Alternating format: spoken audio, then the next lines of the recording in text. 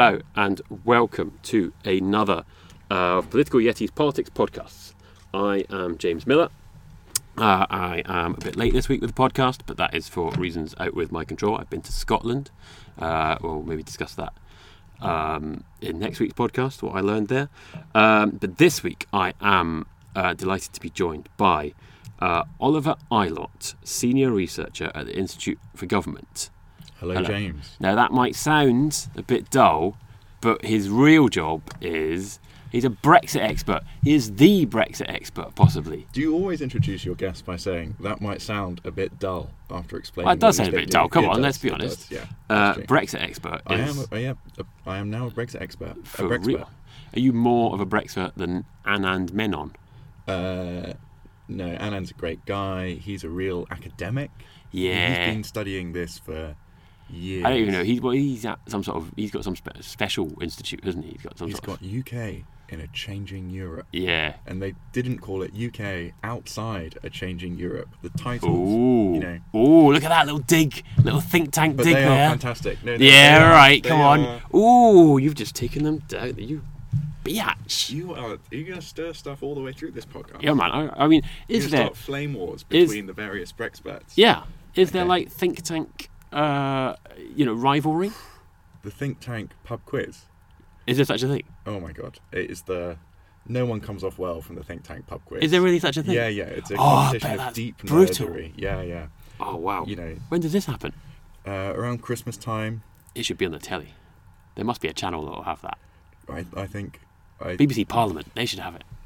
Yeah, but all you would do is end up horrified. Right? It'd be it's brilliant. All these people getting very sweaty and nerdy about obscure elements of policy that don't really matter to anyone, just for their own self-satisfaction. Actually, it is fantastic. It is fantastic. Yeah. Did you win? Is that why you're saying that? No, I'm not even sure if we entered a team this year. I think dear. I think maybe we didn't win last year and therefore boycotted this year. It must have been a very bad result. Yeah. So, yes, let's talk about Brexit. Let's talk about Brexit. Where do you begin with Brexit? Let's not talk about Brexit. Let's talk about the IFG, right? You're from the Institute for Government. This is great. This is we're talking about. This is the bit of the interview with Jonathan Ross when you get to plump whatever your album is that you've turned up to discuss. But I mean, I genuinely don't know what the Institute for Government is. Okay, so you're not just playing along. No. Oh, okay. So the Institute for Government, we're a think tank. Yes. But what do you do? So we make government more effective. How?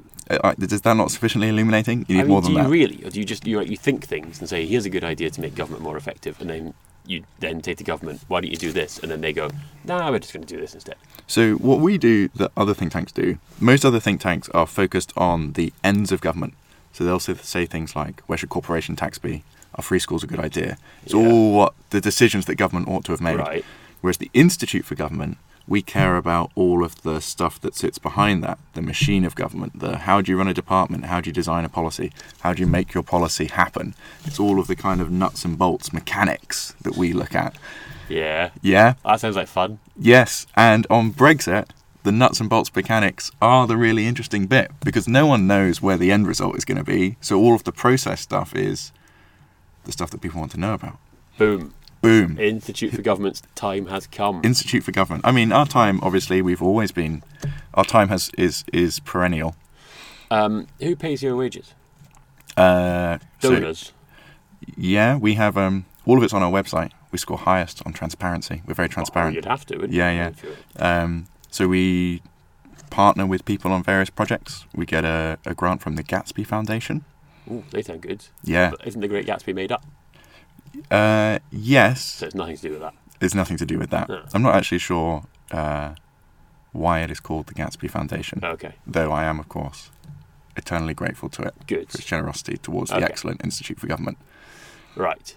Okay. Well, I suppose if you're rated well for transparency, that's the main thing, isn't it? Right? Exactly. Because and if you're interested in how government works, or departments, or Whitehall, we are the think tank for that. And we've got a newsletter and a Twitter feed and...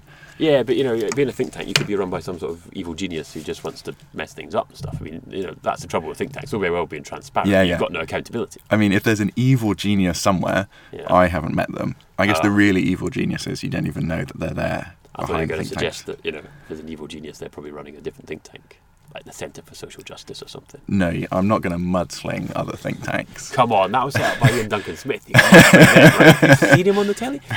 He's a Brexit expert as well. Mm-hmm. Or so he thinks. It's a crowded field. It is. Right. Brexit. So... It's difficult to know where to start, isn't it? It is a bit. Right, let's start with single market. Yeah? Because people keep talking about the single market. Yeah, they do, yeah. Single market basically means you can flog things all over Europe. Yeah. And your widgets are all the same size. That's basically it, right? Yeah. Yeah, that's it. That's not that exciting. And you can move around. And so if we come out of the single market, then we can make British widgets that are whatever size we want, but the Europeans just won't want to buy them. So what's the point of that? So does it matter if we're in the single market? Because we'll have to obey their rules anyway, right?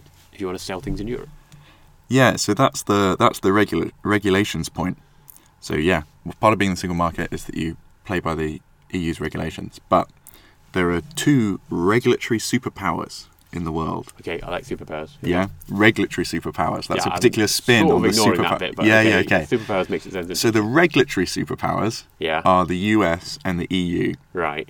And both of them have been engaged in a game of trying to make sure that their standards, Right. their way of making widgets, Yeah. is what the rest of the world adopts. Okay. And what that means is that whilst we leave the single market, the UK is never going to be the third regulatory superpower. Right. And you're either playing by EU rules or US rules. Now, you can play by both a little bit, Yeah, but can you those are play the by two both? spheres of influence. You can, but then you get into... So if you imagine you make your widgets, you can make widgets for EU standards and sell it to the EU, and you can have a different production line making widgets for the US standards the same to the US. Yeah. You can do that. You just need to run two production lines, and that's costly. Sure. Can you do that just now? Like while we're in the single market? Or does Brussels say, no, you have to make European widgets. You can't make anything else? Well, you can sell... So obviously, the US is our second largest trade partner. Yeah. After the EU. So we sell lots of stuff to the US, but there are areas where there are regulatory barriers. And that's why the proposed UK-US deal is so interesting. Are we going to start playing by some US rules on things?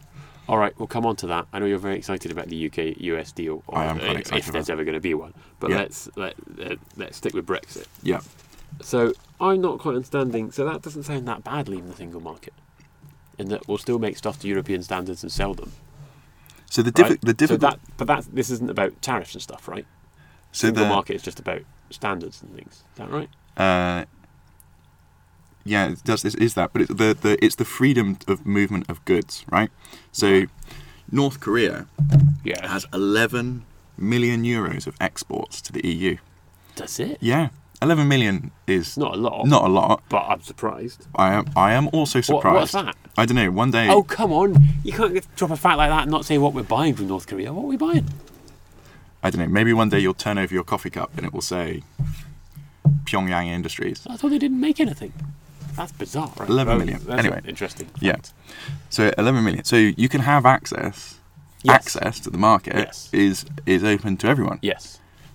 But membership of the single market. Yes. Is a different thing. And what membership means is that you don't have to fill out paperwork and so on when it's moving around and everything moves kind of simultaneously, and you know that because things are made to the same regulation as you, it's interchangeable, it slots straight into your part.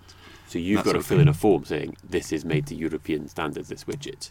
Exactly. Whereas at the moment, you just send the widget straight through the tunnel. Yeah. Right. Now the customs union, this is where the money comes in, right? So the customs union, the best way to understand the customs union is to look at Norway. Really? Yeah. Okay. How often do you look at Norway in your podcasts? Well, not that much. Yeah? There's not a Norwegian segment. What can we learn from Norway this week? When I have SNP people, and they prefer Iceland for some reason. Okay. Okay, let's talk about Norway then. So Norway's really interesting because it is in the single market. Yes. Right? So you make your Norwegian widget. Yes. It circulates throughout the EU. Yes. Great, made to European standards. Yeah. You're off. But it's not in the customs union. And the customs union is the EU's kind of border for tariffs. Yeah. Okay. And so if a good is made in Norway, great, it can circulate, it's in the single market. But if you're a Norwegian widget merchant and you buy your good from Russia and then you decide to move it on into the EU, well, it hasn't crossed the EU border yet because you're outside the customs union. So when you get to the border with the EU in Sweden, you have to say this is a Russian widget and it pays its tariff at that border. Right. You have to prove where it came from. Oh, man. Yeah. Right. And the difficulty that introduces is that every widget that crosses the Norwegian border into Europe, the EU's like, well, where's that come from? Has it come from Russia or is it yours? If it's yours, it can circulate freely. If it's come from Russia, I'm going to charge a tariff on it and make sure it fits all sorts of regulations. Right. And so Norway's in this difficulty where it has to produce a piece of paperwork for what a everything that crosses that border. And so the trade across the Norway-Sweden border takes quite a long time. And there are only 10 places across the border where you can actually move the goods because you need inspectors and stuff. Whereas you can move goods between Germany and France anyway. Okay. Okay. So the customs union point is having to prove where something came from. So it's a fag, and it will cost money. Well, if you're, I mean, if you're a British widget merchant, yeah, and you've brought in a Russian widget, and then you're moving it into the EU, you don't have to pay a tariff, do you? Or do you? If you, if you would have to then pay the tariff, would. And you might potentially, the UK might have its own tariff. So you might have paid a tariff as it came into the UK, and then the tariff is paid as it goes into the EU. Right now, as a member. If we left. If we left, yes. So at the moment. At the moment you don't. At the moment, we're inside the customs union. Yeah. So it crosses the border when it arrives in Britain. Britain, and then you're away. I see. Yeah. And the customs union is most interesting if you're a manufacturer who makes things, and your supply chain is split across the channel. So you might make a car. Yeah. And you make the drive shaft, and then you send it to Rotterdam, and they add the wheels, and then they send it back to you, and you add the engine, and you send it back to Rotterdam, and they add the chassis, and so on. So it goes back and forth and back and forth. That's a stupid way to make a car. But they do it. That is how things are made, yeah. Why not just make a car in Britain, though? So that's what will happen once we leave the EU, right? You have to get your wheels from... Well, you can still go back and forth. It's just each time you go back and forth, you have to prove that there aren't Russian bits in it. Yeah, so it slows things down. So you make your car in Britain.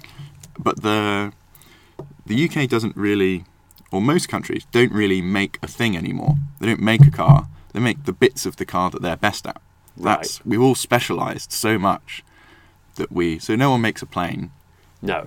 Airbus doesn't make planes in Toulouse. It makes the engine in Bristol. It makes the wing in Wales. Yeah. It makes bits of it in Hamburg, and it assembles it in Toulouse because Bristol's best at the engine and Wales is best at the wing. Okay. So you specialise.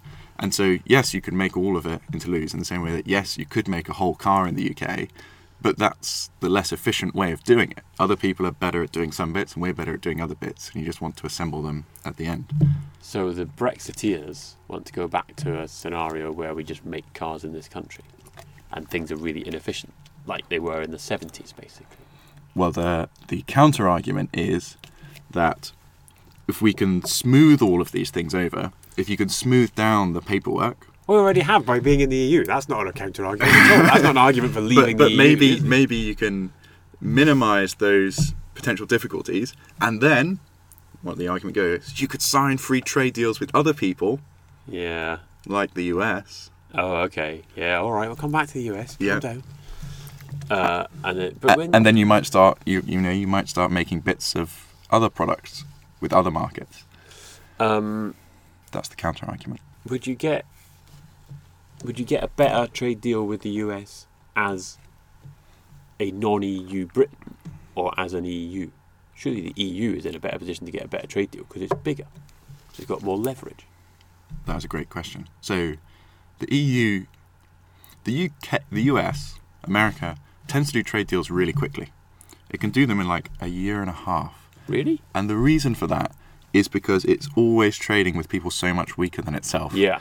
That they just adopt a tactic of capitulation, masquerading as negotiation. Okay. So the trade deal with Jordan, the US took 4 months to do that trade deal. Right. Because the US just pushed its version of the trade deal across the table. Yeah. And the Jordanians said, let's cross out tobacco and alcohol. Fair enough. And they're away. Okay. So if the US is doing a deal with a weaker partner, it does it very quickly because it just dictates terms. And basically everyone's weaker than America. Yeah. Apart from Russia and the EU. So then they've started doing this trade deal with the EU, trying to negotiate TTIP, which has been rolling on for years. Yeah. And one of the reasons it's been rolling on for years, it's the first time that America, and also for the EU, which has a fairly similar negotiating tactic to America, which is dictate terms. Yeah. It's the first time they've come up against someone of kind of equal Right. market weight. And also, Yeah. they're the two regulatory superpowers. Yeah. So they're also enmeshed in all of these really difficult regulatory issues, where again they're used to just It's like dictating Captain terms. America Civil War. It's that is actually the analogy that I think the country has been searching for Yeah. to understand TTIP. Superpowered superhero. It's a things shame that we've going struck on against that. each other. We've struck on that analogy just as TTIP might be about to become irrelevant, That is true. But- But we're going to have with the benefit of hindsight. UKIP instead of something. No, Transatlantic Trade. UCAS. We've got UCAS. That's the university people. Yeah, We but don't want UK, that. US. That's how the Oh, US gonna tends get to do it. All the, Their all the, career all the deal. students will get confused then. I think, no, Yeah. I don't Okay. Well, we call it USUC.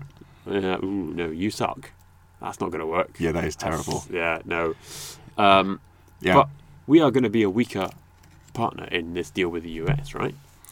Potentially, but the other way of looking at it I mean, is, potentially. They've got like 300 million people. We've got 50 million. Yeah. We're the fifth biggest or fourth biggest economy in the world, and they're the first. so they So are everybody's weaker than them. they are 7 times larger than us. Yeah.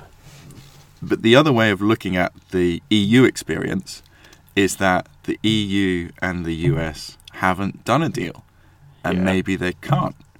Maybe their interests are too entrenched, Right. and that they just couldn't get an agreement. So comparing, What? So we can bow down to the Americans, so this is a good thing. Right? That's what you're saying. if you think a US trade deal is a good thing, the ability to get one, But the ability to get one by just kowtowing, that's not a good thing, is it? I think that's basically what you're saying here. well, the other thing is that we are the EU is a really cumbersome negotiating partner. So Yeah. putting to one The EU side, is just cumbersome full stop. it's cumbersome full stop. But if you're the EU, if you sign a trade deal that touches on anything that member states still have some responsibility for, which is actually quite a lot. Yeah, So if you sign a yes. trade deal that touches on audio-visual services, so cinema, Yeah. which trade deals tend to, Yeah. or on portfolio investment.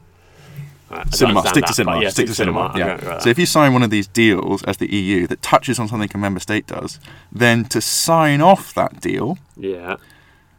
you need the European Council, so the member states, to agree to it. You need the European Parliament to agree to it. But then, because you're touching on stuff that the member states do, you have to go to all of the national parliaments. Yeah, okay. They have to vote for it. And there are 11 regional assemblies Yes. that have been given powers over trade. So you have to go to them as well. Yeah. And so the number of people who can block a trade deal from the EU perspective is very long. There's a lot of, Okay. you're trying to thread many, many needles. And that means from the EU's perspective that when it's trying to do a trade deal, it just about figures out what would satisfy that long list of potential Yeah. veto players. And then it goes into the trade deal and says, well, I could get this past them. But really my ability to make concessions is zilch. Right. Because I don't want to have this fight all over again.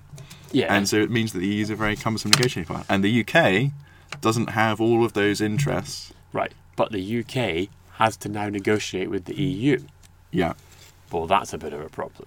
Mm. So, as I understand it, if we want to try and get a trade deal with the EU before we leave, Yeah. we can't make a deal with the US until we leave. So you can't sign the deal with the US. But you probably can negotiate it. Really? I thought you weren't allowed to. Well, it's a legal grey area. And Oh, okay. thankfully, What? I'm not a lawyer, so I'm not Okay. going to subject you to the intricacies of it. I thought you were going to say, thankfully, we've got Dr. Liam Fox on it. And I could think of nobody better to handle the minutiae of such things. But we can probably negotiate it and then leave. I was like and an then sign it. of, I'd like to comment on Liam Fox, but I work for the Institute for Government, so I'm not allowed to have an opinion. Was that? Are you going to pick up all of Was my that arms? Is that what's going to happen? I just thought I could hear that in that It's like, I could I barely think- resist I- biting on Liam Fox. But I think I'm not sometimes allowed to. you hear things in my arms that you want to Okay, hear. maybe, yeah. Department for International Trade, Yes. which Liam Fox runs, Yes. is very interesting. But does nothing. Well, they might have this deal to do, and they've got lots of other stuff to do Okay. in the meantime. So they've Cool. hired a lot of people. Have they? Because this is where obviously the Institute for Government is getting very excited. I assume. because Yeah. you've got new departments and Yeah. new stuff for these departments to do. Yeah, yeah. And they're all going. There's some discussion about whether they've got enough civil servants. And, Yeah, yeah. You know, So in general, if they managed the war, we can manage this. Yeah. Well done, the war. Yes. Let's all talk about the war. I wonder when the war stops being our reference point. Like, Well, as a not country, yet, not according country. to No. our leading politicians. Apparently. So we've got this new Department for International Trade. Yeah. And the general rule of thumb is that making and breaking departments is a distraction. The jargon is they are machinery of government changes. A distraction in the sense that the politicians do it to distract, It's or it just, as a byproduct of doing it, it distracts from actually getting on with business. Exactly, the Right. second one. Because at the end of it, you've still got the same civil servants doing the same job. You're right, but they're in It different just silos. takes you just got a different set of silos, but frankly it costs about £15 million just the churn of setting up a new department, and then it takes kind of 2 or 3 years for this new group of people smushed together to start Yeah. acting Actually, coherently. Okay. So with DIT you've got this Liam Fox's band of merry people Yes. thrown together, hiring people quite quickly, Right. flying around the globe, figuring out how all of this works, and what their job is for the next 2 years. And they might be doing negotiations, like with the US, Right. but there are other aspects of trade policy. That's the start of a sentence to get all of your Yeah, yeah. listeners excited. There are other aspects of trade policy. So, for instance, there's this thing, trade defence. What's that? So, trade defence is when we think that another country is unfairly subsidising exports to us Right, in a okay. way that undermines our Yes. own domestic producers. Okay. So, classic example is Chinese steel.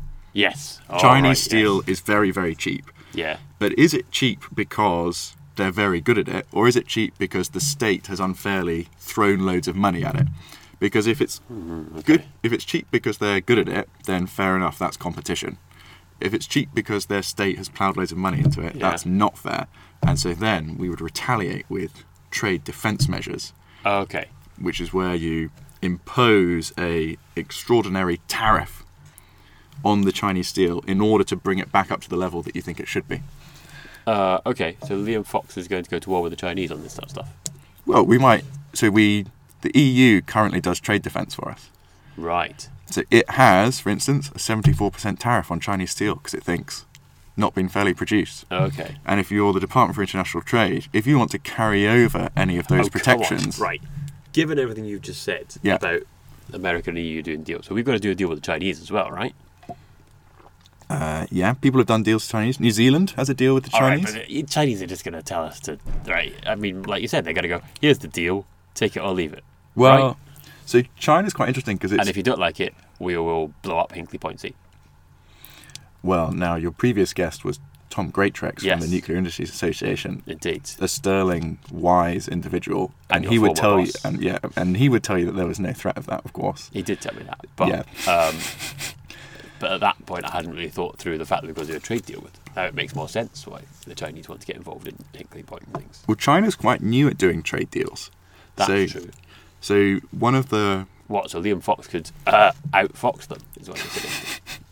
you, I think, are the first person to say Liam Fox outfox. That's I might actually be, because, so we've There's invented not a a lot few new about things. So foxing we've in this invented the name for the UK-US trade deal. yeah, You suck. yes, We've done that. We've Yeah. come up with a new way of describing Liam Fox's behaviour. yeah, So China is relatively new at making trade deals. So the US has been doing it for a long time, and the US has figured out what it wants. And so if you look at the different deals that it signs, they are I very, think the Chinese very have probably similar. worked out what they want as well. Well, but then if you look at the Chinese deals, they're very different from each other. Their deal with New Zealand is very different from their deal with Switzerland, is very different from their deal with Australia. And maybe it's that they're tailoring it each time, Oh, but come it's on. more likely that they're kind of still finding their feet slightly in terms of identifying what their interests are. So you're suggesting New Zealand got in there first so they could trick them into getting everything they wanted, and the Chinese were outfoxed by the New Zealanders. The New Zealanders are very good at trade. Really? Yeah, I How know. can they can't be that good? They haven't got that much to trade. Well, There's only actually, a few of them. so their trade deal with China, 2/3 of New Zealand's exports to China are Cheap. timber and milk. Really? Yeah, it's just But it's still not wood really and milk. much because there's not that many of them. But that's what China wants. China wants some wood and wants some milk. Really? Yeah. China must be a big place. They must have a lot of wood. What are they doing importing wood? Liam Fox might be able to trick these people quite successfully. The New Zealanders tricked them into buying New Zealand wood. I told you New Zealand's good at I mean, I've trade. never been to China, but Yeah. there must be loads of trees there. I've I don't know never been about to cows, China 'cause There's either. some sort of issue with old, like, China and milk and stuff, isn't there? Like, They had a health scare. yeah, Yeah. they're always having dodgy, Oh, I don't know about the milk thing, but the wood thing sounds like the New Zealanders have totally taken the mickey there. They're good at trade. And now Liam Fox is talking up, going, that New Zealand Prime Minister was over here the other day, wasn't he? Yeah, yeah. He's at it, that boy. He's going to go and trick us. Have you warned them? Are you stirring up anti-New Zealand hatred? in the Is that Institute for Government, are you able to like contact Number 10 or Liam Fox and go, just be careful, that New Zealand, they're well tricky. Strangely, the nature of our output tends not to be pointing at other nations around the world and going, "Ooh, All right, watch out for I'm them." paraphrasing stuff. But clearly, you've studied these deals. Yeah, we are So gonna you can say, produce a look, report. You might want to be aware Yeah. of how other countries do deals. Yeah, yeah. And, So we are doing that. That's watch the New Zealand. that's the fun research project I'm working on at the moment. Yeah, it sounds like it. So you've studied all these really boring deals between China and New Zealand. I mean, not even just between the EU and other countries, but between like Jordan and America Yeah, and China and New Zealand. yeah. Well, working in a think tank suits me. Okay, well, I was going to say, if that's what floats your boat. Mm-hmm. Since we're on picking on other countries, Where are we going next? We're going to go with the EU punishing us. Right. Is that going to happen? So I think probably punishing is an unhelpful bit of language. It's quite a good bit of language if that's what they're going to do. Yeah, but I don't think that's how the thought process is. So when people describe the punishing us, Yes. people who think like that, the punishing us terms, Yeah. if you push them, what they end up saying is that the EU won't want it to look particularly cushy, Yes. which isn't quite the same as punishing. Well, he's also, frankly, mental because it's a fundamental misunderstanding of Europe. The idea that because we've left, lots of other countries are going to leave, fundamentally misunderstands the way Europe feels about the EU compared to how we feel about the EU. Yeah, yeah. Right. It does tend to these assume that everyone is. moronic little Britons who don't understand that Britain has a sort of very unique relationship with the EU and that we're very suspicious, partly because they're all obsessed with the war, whereas they're obsessed with the war and being a really bad thing. Yeah. So it's really good to be the EU. The idea that suddenly the Greeks are going to go, oh, look, Britain's left, let's go. It's just nuts, right? Well, I think so. I think it's less that It is. the challenge from Anand the EU Menon side. would say it was nuts. He'd come on here and say it was nuts, right? And you know what? If Anna Menon is your next guest, I promise to listen to the podcast. Well, I'm going to have to make that happen then. He's got his own podcast, doesn't he? I don't know. Anyway, okay. So the challenge is not whether the EU punishes us, I think. It's whether the EU can agree amongst itself what it wants to give or what it wants to negotiate. So going back to the point we were making earlier about all of those long list of veto players. Yeah. And you've only got 2 years in which to do this deal. That's Theresa Yes. May's timetable. You've only got 2 years in which to do this deal. Can you find agreement amongst all of those players inside 2 years? And Well, obviously not. That's insane. But all right. So, okay, so, if you can. so the example there is the Uruguay round. Oh, I remember this. No, Yeah, I remember yeah, this. yeah. This was like World Trade, right? Yeah, exactly. Yeah, I remember this. When was Oh, I it? thought you were being sarcastic. No, I thought do you were remember implying this. that no one When was remembers this? the Uruguay round. So that was, 1993. you know, I think you might actually be right. It might be Oh. 1992, might be 1993. Whoa. Anyway, early 90s. Yeah. And the Uruguay round, big world You should trade have round. me on your pub quiz team when you do the think tank pub quizzes. Who remembers the Uruguay round? Yeah, 10 exactly. points What to that year man. is it? There you Yeah. So big world trade round. Everyone turned up in Yeah. Uruguay, although they quite quickly decamped to Geneva. So these rounds are named after where Really? they are. Yeah. And then they go back to Geneva because that's where they all live. Nice. Yeah. Yeah, okay. Apart from the one that was in Torquay, Shut up. 1950s. No, you're making this up now. No, there was a world trade round in Torquay. Shut up. And there's only been like 9 world trade rounds, so Torquay. No. Yeah. I don't believe you. Look, I tweeted it I like a think year you're ago. just I'm trying to surprised trick you me. missed it. Anyway, so there's the Uruguay round. Everyone's there, ready to do their deal, and the EU needs to decide what its negotiating position is going to be. Yeah. And for the EU, that's a formal process. They have, Yeah, okay. you know, there are rules about these things. Yeah. And the process is that the Commission, which is like their civil servants, draft what they think their mandate is, and then they send it to the council, all the heads of the member states. All right. They have a look at it and change it, and then they send it back to the Commission, Yeah. and then you're away. Okay. But that process took ages because no one could agree. Right. The Uruguay round started. Yeah. First year went by, second year went by. All right. EU's still figuring out what its position is going to be. All right. Loads of negotiating is happening. Yeah. The EU negotiator is in there, in Uruguay, and then Geneva, Yeah. but doesn't really have a mandate. So it's just having a great time negotiating what they think Okay. is best. Yeah. And then the mandate from the EU comes in right at the last minute. Oh man. And what that demonstrates, Okay. that story, is that it can take a long time for the EU to figure out what its position is going to be on things. And so we've got 2 years to negotiate Brexit. Well, if you count forward from the start and say, let's say it takes 6 to 8 months Yes. for the EU to agree its mandate, All right. Yeah. and then you count back from the end, you got to get it signed off by everyone in Yeah. the EU and go through this ratification Oh, man. process. In the middle, the bit that you're left with to do actual negotiations Yeah. might be 12 to 16 to 18 months. So this is where all the elections come in as well, right? Because And then you've got the, yeah. you know, the EU can't agree its mandate until we know who's running Germany and France and things like that.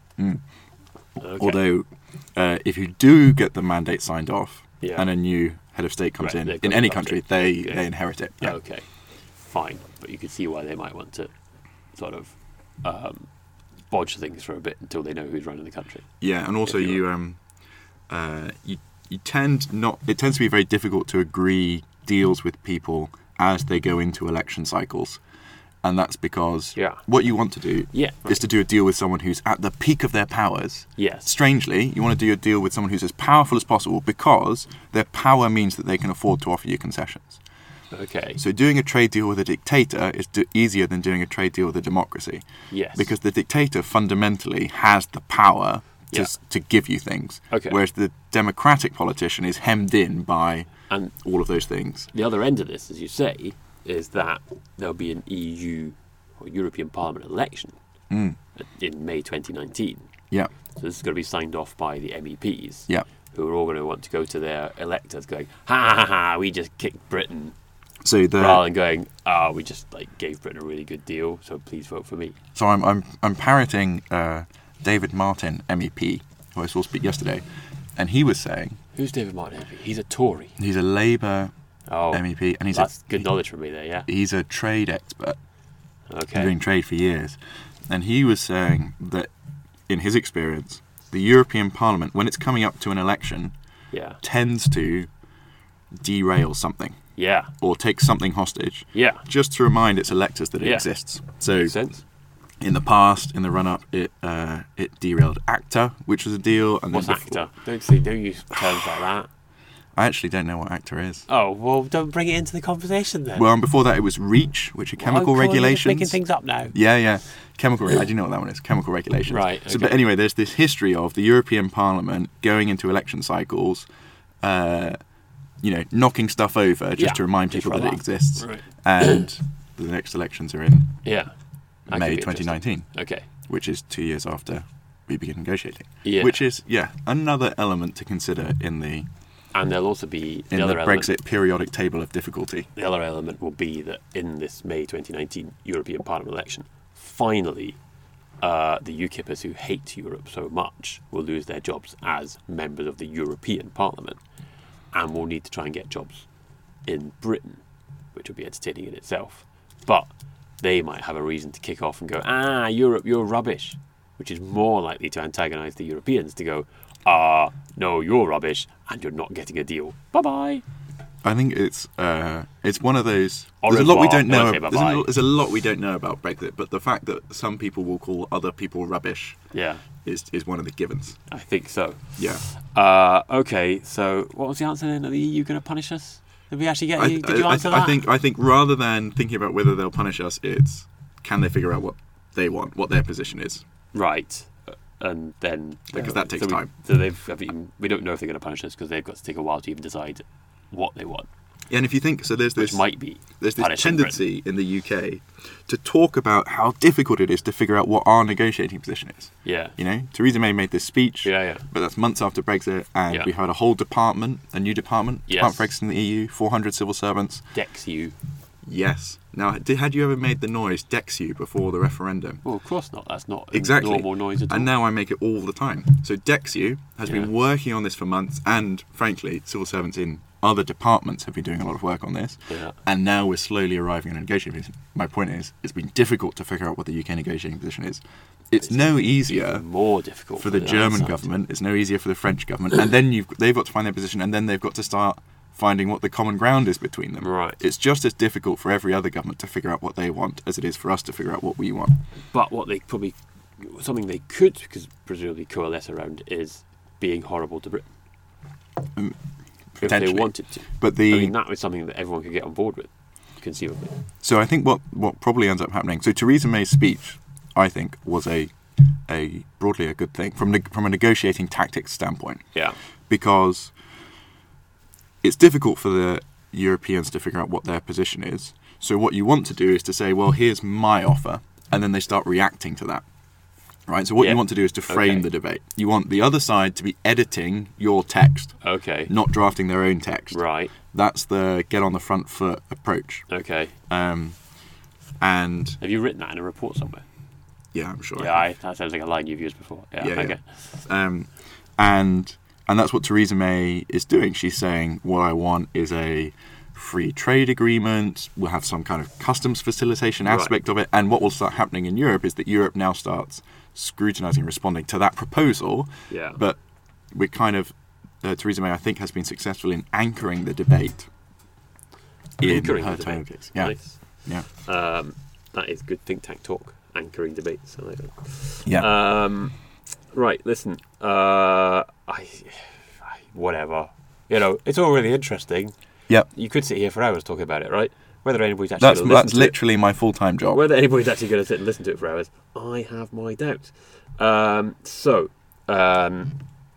Before we move on, let's briefly point out that you are from the Institute for Government. If you want to, presumably there's lots of reports on your website into this stuff if you're really interested in it. Oh my god, yeah. So we have there's a Brexit part of our website. Right. The Brexite.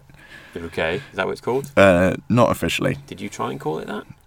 Yes. You need to get some better, slicker PR people, because that's a good idea. I know. Take that on. Brexite with Brexplainers. Yeah. From the Brexperts. The Brexperts. Yeah. Absolutely. Yeah. Makes sense. You can put Brexit before a lot of things, apparently, but apparently it's not optimizable for Google search terms. No one's looking for... Okay. Yeah, I know. Everyone's clicky. I know, Google. And so, so there's that. We've got a newsletter, which comes out every Friday. Whoa. Summarises everything. That'd be pretty exciting. It is that exciting. Friday feeling. Get that Friday feeling. I know. It's time for the You're IFG sat newsletter. there, you're not sure if you can be bothered to do work, but wait, what's this? It's a newsletter IFG about effectively running government. Get in. There you go. Must be exciting. Yeah. And you've all got Twitter feeds. And we've all got Twitter feeds. And lots of other people. And we have great events. Do you? Yeah. Well, why don't I get invited to them? Oh! Look at that dead air. I can see it on my screen here. There's like a big, sudden a pregnant flat pause. line. Yeah. But obviously I'm going to get invited to them from now on. Yeah, I'll really make sure that's changed. I mean, are you talking about think tank pub quizzes? Because obviously you think that's a good event. Other people might disagree. We had Andy Haldane, chief economist at the Bank of England, talking about whether economists have got it wrong. We had all of the living cabinet secretaries. Do you really think that's a great event? I mean, is that really your idea of a great event? You're undermining everything I believe in and stand for. I get that from the point of view of the Institute for Government why you might want to put stuff like that on. I mean, we don't hold like... That is not what normal people call a great event. Yeah, but... So I'm really saying, are you normal? We're not going to raise you understand dirt that that's not people's really entertainment. Well, that doesn't sound like a great event either. And we've invited Bruce Springsteen, and he's not coming. There's a large list of things that people think are great events that are frankly outside our purview. In the world of effective government, the best events. Right. Okay, so you do understand what a great event is. Yeah. You're not like being captured by the think tank. It's been explained to me that normal people have other interests. Right. Yeah. Okay. So let's finish off with my never-ending chain of questions, which is called you can hear the jingle here. I love your questions. I love your questions. I love your questions. There you go. It's called I Love Your Questions, and it's got a jazzy jingle. I think that jingle's great. I think that jingle will outlive you. Yeah. Right. The first question always in I Love Your Jingles is, who's saying I love your jingles? Can you guess the MP I have no idea. Well, that's I not wasn't a very good listening for answer. that. I assumed- Well, No.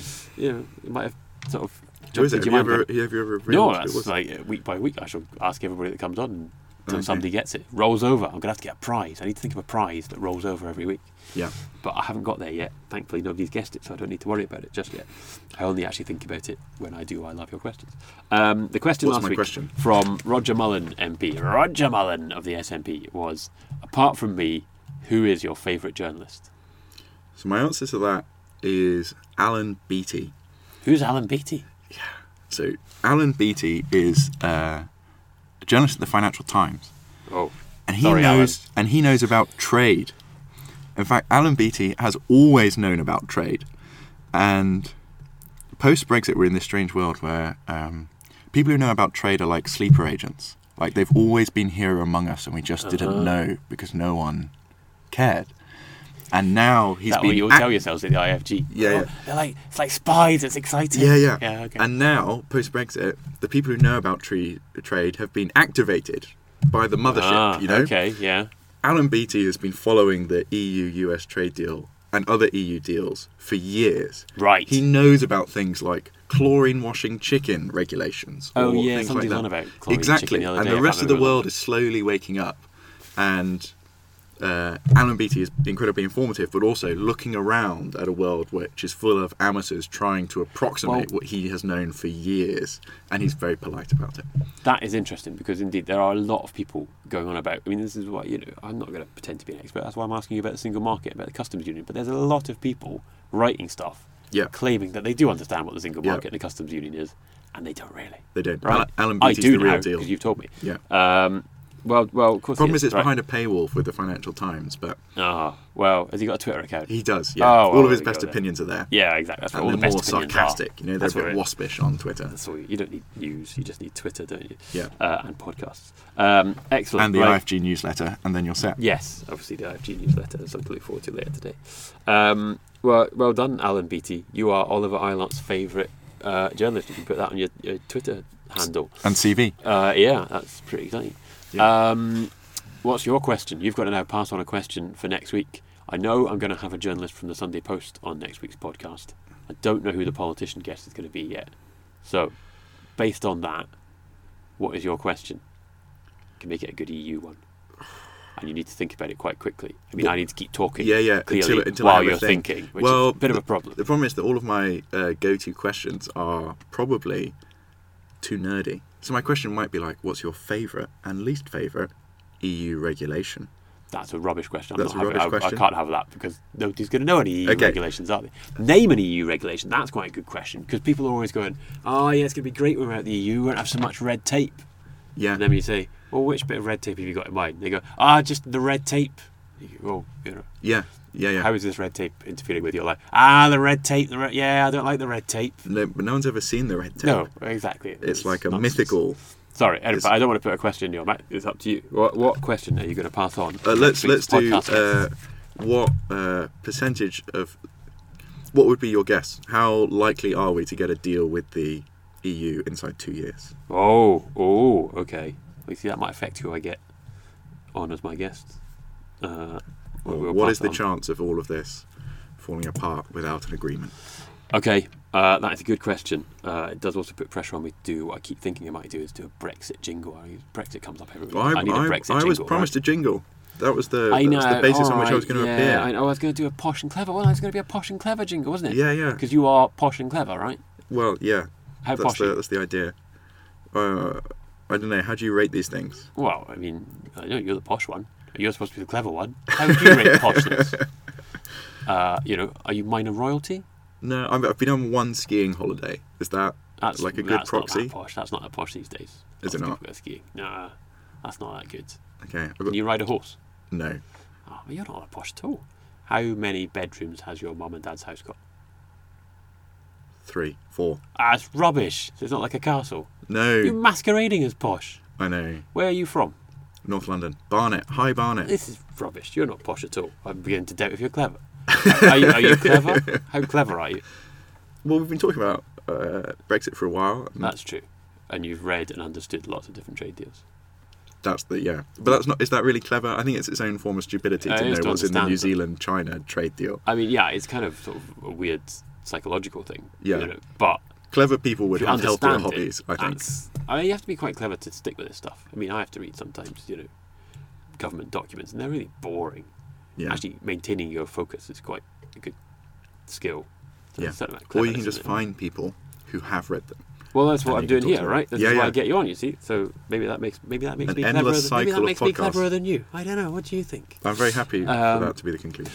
Right. Well, on that bombshell that you're not actually posh, but we'll still say you're clever. Is that the revelation at the end of this podcast? Yeah, there has to be a bombshell. Doesn't really.